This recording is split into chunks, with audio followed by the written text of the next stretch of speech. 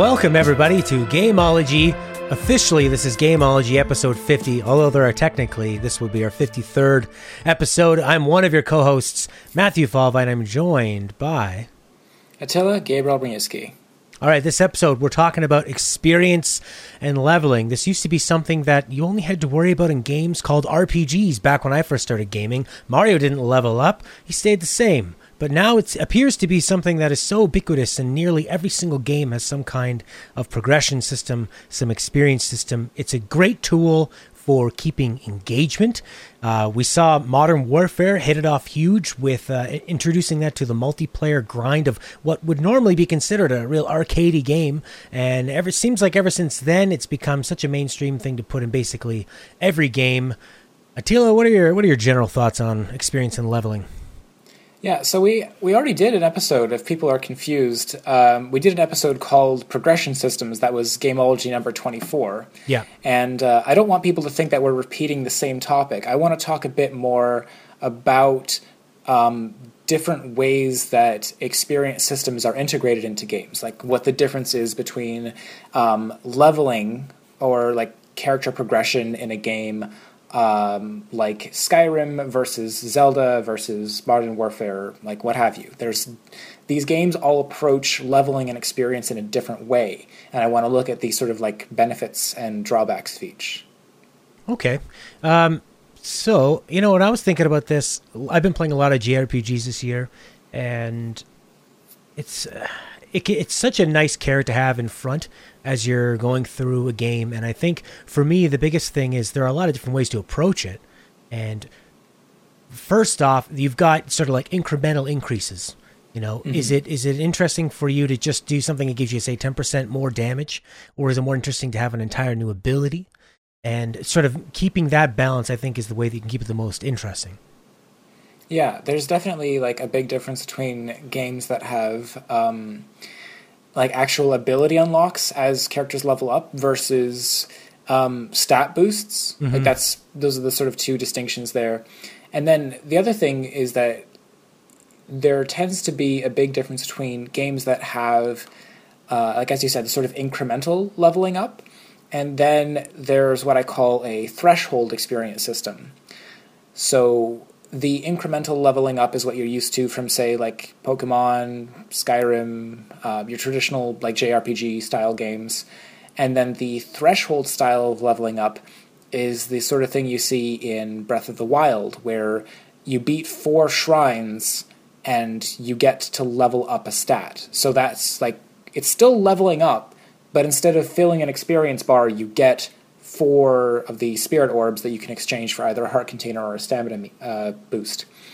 Mm-hmm. So in that way, they're giving you a bit more control, where they're giving you a currency that you can use to purchase. And I've been playing Lost Odyssey, which if anyone hasn't played it and misses Final Fantasy, it's made by the creator of Final Fantasy, exclusive for 360, still holds up today. And what they do is they have certain characters can learn skills from others. So when one character learns a whole batch of them, they constantly give me more skills than I can at this point in the game anyway. They're giving me more skills than I can possibly learn because I'm only learning one at a time. So I'm having to make serious choices about which one would help me more, trying to plan ahead, which ones could I combine together in a way, whether you're trying to min-max, go a certain way or the other. So I think that I like having the choice of which way to level up. I think that that's, like when it comes to RPGs, that I think is the most important way to stay true to what an RPG originally was. If you're looking at, say, pen and paper, Dungeons and Dragons style, it's all about you creating a character and playing it the way you want, whether it's with a job system or choosing those abilities. I'm fine with the story being completely linear, and in fact, I think that that's always more effective to be linear, but the way you can be super open is by giving that choice in how they progress their character and which abilities they choose. Yeah, exactly. That's as you said, that's the sort of traditional way of leveling up, is that you choose where you want to invest your skills, which is to contrast against, like you might get to choose how your avatar levels up in a party, but you don't get to choose how your party members might level up. If you're looking at something like Fire Emblem, or even Pokemon, like characters or creatures will increase their stats following various different types of curves.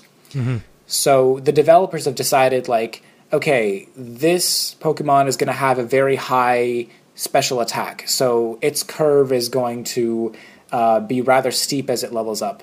They might decide that this Fire Emblem character is going to have a lot of HP, so maybe... And then the rates of growth also change. Sometimes you have like a slow burn curve where it like starts kind of slow and then gets steeper and steeper. Or sometimes you might have something that grows really quickly where it sort of spikes upwards and then kind of tapers off towards the end. Mm-hmm. And, the different steepnesses, the different curve affect where the character's stat ends up when they are fully leveled. For instance, in the Fire Emblem series, which, forgive me, I've been playing a lot of recently, a character who is like a tanky knight character is going to have a very high defensive stat, but a very low magical resistance stat. They're meant to deal with physical threats, so their ending stat is going to end up much higher versus their stat for like magical resistance, which is going to end up much lower. So it's not like at max level you can expect this character to have all of their stats maxed out. It's just they're going to be as high as they can be for that character. Yeah, so that's a way of retaining the intent of the game designer's intention for that character. That's a way of keeping them, no matter how much you want to pump into them, they can keep them on a specific path. I think the biggest challenge for me is that a lot of times you play an RPG and some characters will be amazing in the beginning of the game. Mid-game, maybe they're not so great. Maybe they come back strong in the end. So I think that to me can be frustrating when I feel like no matter what I'm doing with this character, they just reach a point where they're not a strong mid-game or even final game character. And that I find kind of robs control away from the characters, away from the player. So I think that's a big challenge for game designers to be able to still give the player the control. Because you can play with whichever ones you like if it's that type of game, but if you feel like you're not using that optimal strategy and you're going to be losing each time, then you kind of will feel cordoned off into one avenue. Yeah, it's difficult in terms of like, obviously as the player you're able to choose how to spend your skill points however you want and sort of move in whatever direction you want, and then you might just naturally like some characters better than others and you want to bring them with you. We talked a little bit about this in terms of like Mass Effect squad mates and that sort of thing. But just how about sorry to interrupt, how about AI leveling up? Like, yeah, we talked about that as well. Do you ever foresee where it's not fun to, for example, like Final Fantasy X, you have to swap in all your characters, make sure everybody gets involved so that they can share it. I love a game that just, look, everybody was there, they all saw what happened, they're all going to get experience.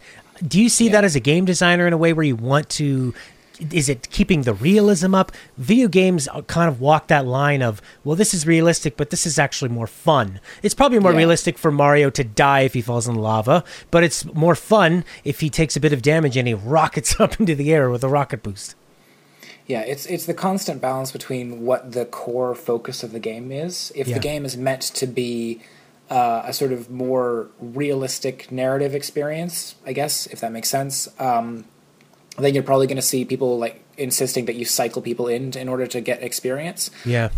If the game is more like gamey, for lack of a better term, if it's more like video gamey and relies less on realism, then people can get experience if they don't participate in a fight. This has been the long-held contention in Pokemon, where there's an item called the experience share, where that used to be a late game item that would share experience with one Pokemon that crucially was not involved in battle. Nowadays, it just gives experience to the whole party, regardless of whether or not they participated.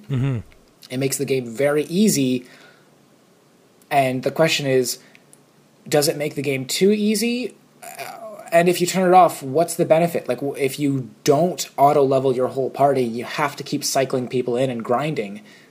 Is that actually more fun? Or is the Pokemon like core gameplay like where's the fun? Because if Pokemon can get you to the point in its meta gameplay where you're having the most fun, then cutting out the grinding is not a bad thing. Yeah. The question is, does having the XP share turned on make it too easy to level up your Pokemon, and therefore you're not having any challenge, and therefore you're not having any fun? Well, I think you would have the experience share on, but you would just increase the difficulty overall to assume that the player is now leveling up all the Pokemon at the same time, as opposed to having it a bit easier. But I think that once you start over leveling one Pokemon or one avatar, then if you get to a point where it's challenging, you're always going to go with that one Pokemon to get through. Exactly. Rather than make the tough choice of grinding it out. I think anytime you can remove grinding for grinding's sake is almost always going to be the best option. Yeah, and that's where the main advantage of what I call the threshold leveling up comes in. Because you can't, in Breath of the Wild, you can't grind for experience. There's a fixed number of shrines in the world, and you have to find them. You can't just stay in one place doing the same thing over and over again.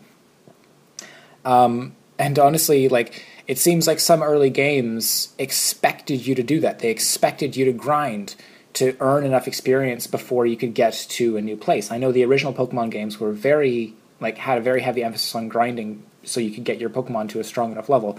Now, just by playing the base game, it seems like you're over-leveled for most encounters, if you actually do make a point of fighting every trainer.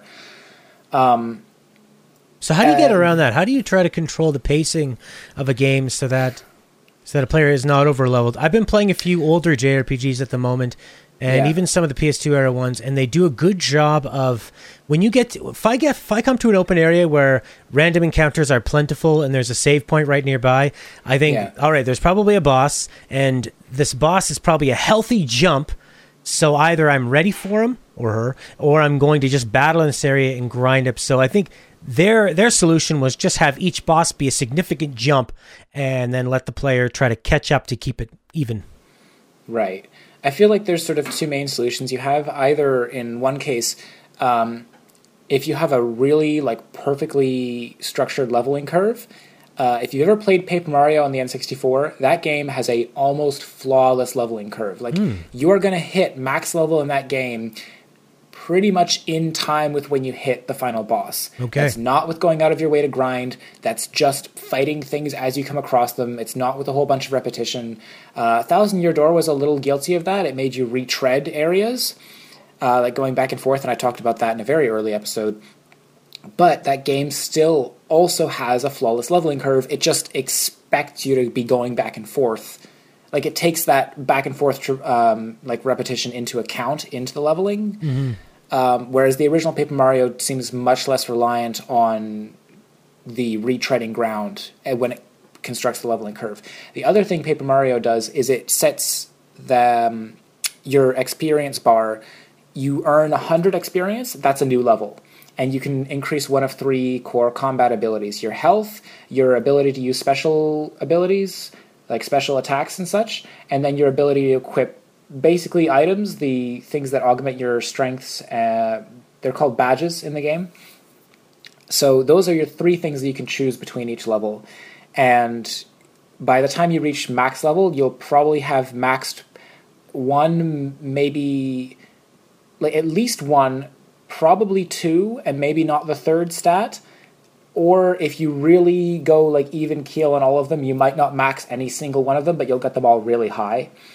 So they took away that limit in Paper Mario Thousand Year Door. There's no highest level. There's no level cap, as it were.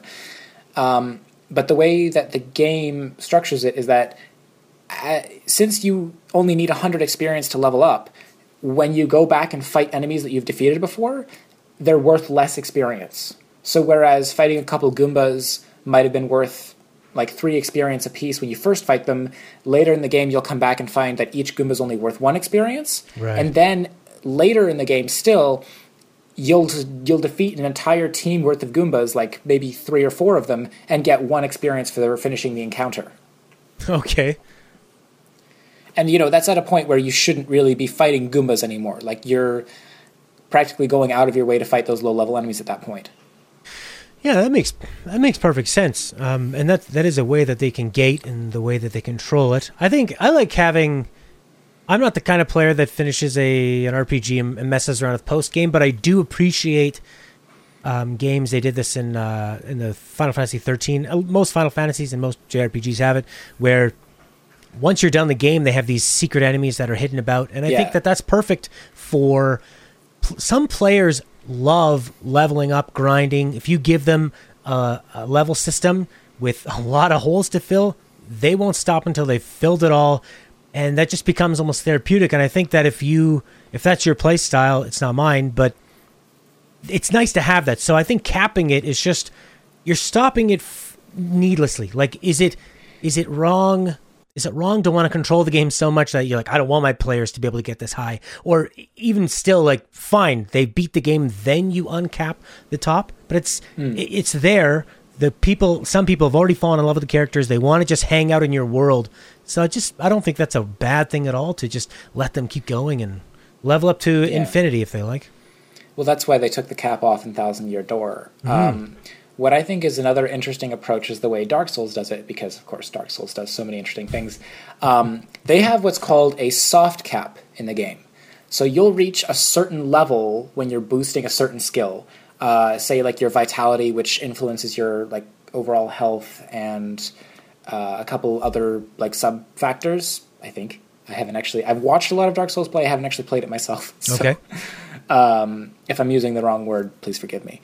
But the point is, the way that the soft cap works is that when I was describing those different shaped curves before, the curve is going to be very steep up to a certain point, following a very like steep equation, and then it hits a certain point where you start getting diminishing returns.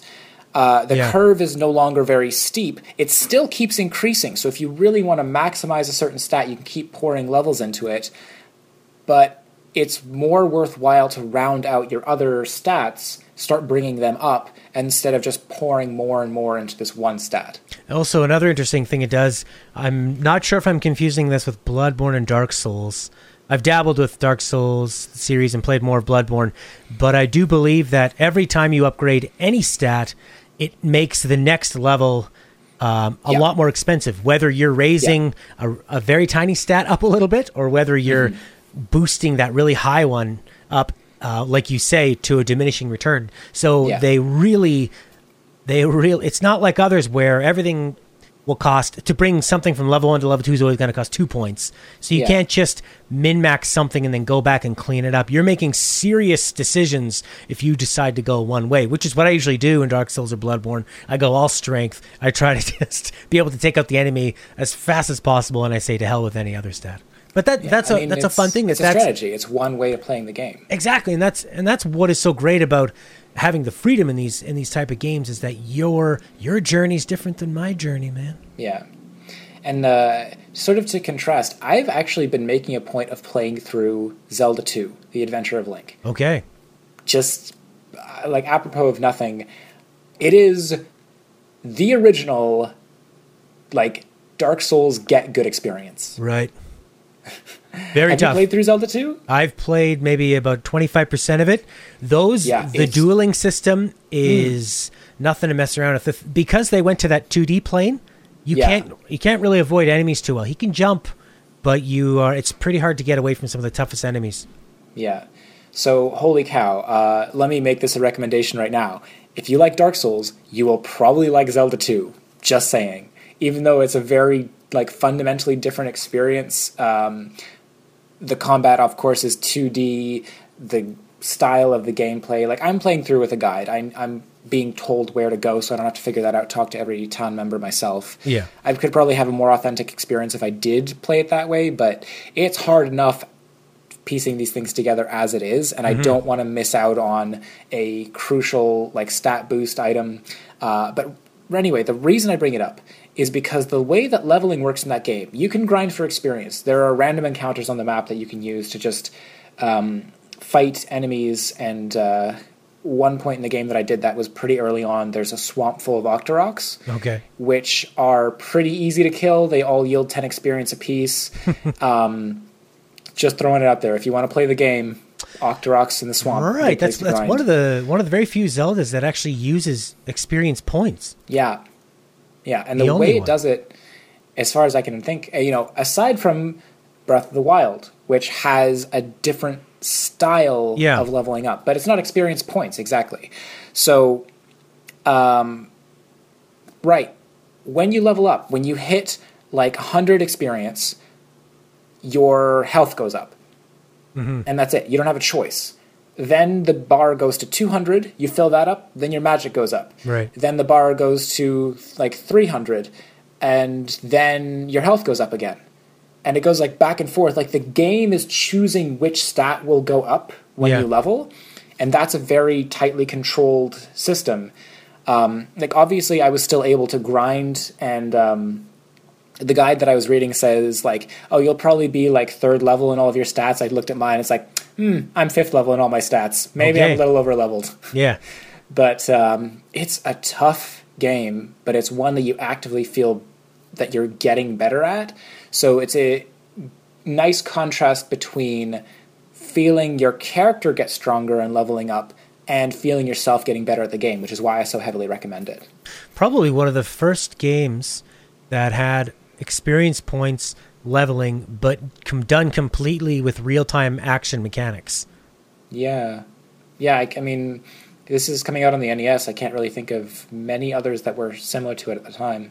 Mm-hmm. Pretty interesting. Yeah, we have. If anyone wants to see, there's an episode of me playing it with 2 Zelda experts as well, if they want to get a better look. And the theme for the Fortress, I think it is, the castle theme is amazing. I used to when I looked after kids, I would, because this was like the GameCube DS era, and I said anyone that can beat 1 level in Zelda 2 or Mega Man, I gave this huge prize, and nobody could do it.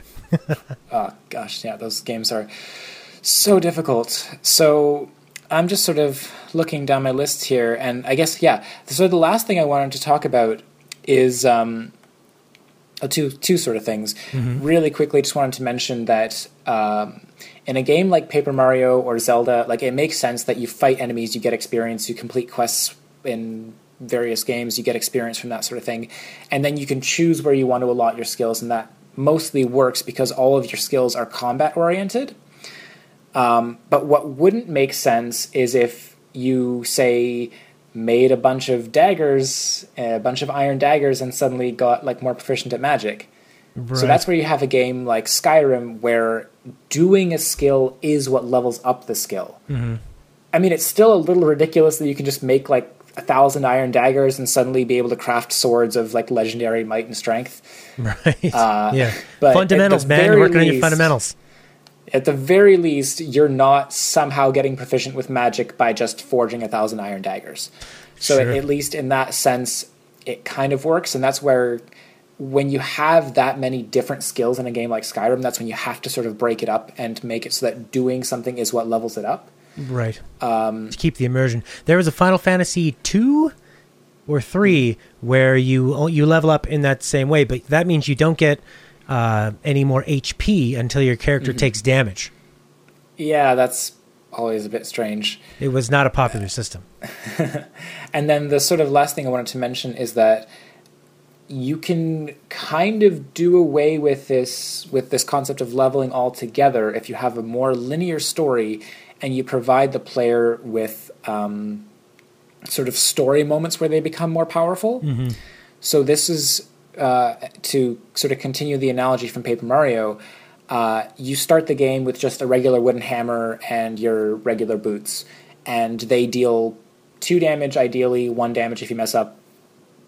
And eventually you get better boots and a metal hammer, and now your base attack has increased or doubled in most cases, where every time you get a new piece of gear. So now enemies that you're fighting early game are just trivial because you'll kill them in just 1 hit, whereas before it might have taken 2. So this is a way that the game has said, okay, you get to this point in the story, we're rewarding your overall investment of time, and it's not that there was a bar that you filled up. It's not that there was like an arbitrary point where you can earn this reward. It's a very fixed point in the story where you're allowing the avatar to increase in strength. So not even reflecting the player's skill necessarily. If you get that far in the game, you're kind of rewarding that skill. But you can kind of cheese it sometimes to get far and do an item run. I know that's a common tactic in Dark Souls, to try to go to an area that you're not necessarily powerful enough to fight the enemies in, but you're just going to run in and grab all the items you can and then run back out. Right. Well, that's 3D gaming, brother. You can run and hide, and you can use all those accesses. Try doing that in Zelda 2. Not going to happen. Not going to happen. But we'll have to do an episode about that if I can finish it. I'm determined to get good at Zelda 2. If you know what, if you feel like you're 3/4 of the way through and you think you can get through that, I'll hop on and see if I can pop through as well. Sounds good. All right, is that it? That about does it. Yeah, that's about all I had to say on experience and leveling. Cool. Well, that's gonna do it then for this episode. You can find me on what's that? Number 50. Number 50 officially. You can find me on Twitter at GameThinkTalk. You can check out our gaming website at 90skid.com for news, reviews, opinions. Right now I'm streaming on the official 90s Kid YouTube channel. Lost Odyssey, Final Fantasy X-2 is done, thank God. Tales of Xillia, and The Legend of Dragoon. Attila, how about you? You can follow me on Twitter at BluishGreenPro or my personal handle, Attila Gabriel. You can also visit my website, bluishgreenproductions.com, where you can submit feedback on the show that we'll read and answer your questions, if we ever get any. All right, everybody. Thank you very much. If you review on iTunes, it really, really helps. Send in those questions. You'll be the first one to get read on the air. Bye-bye. All right. Thanks a lot. Bye-bye.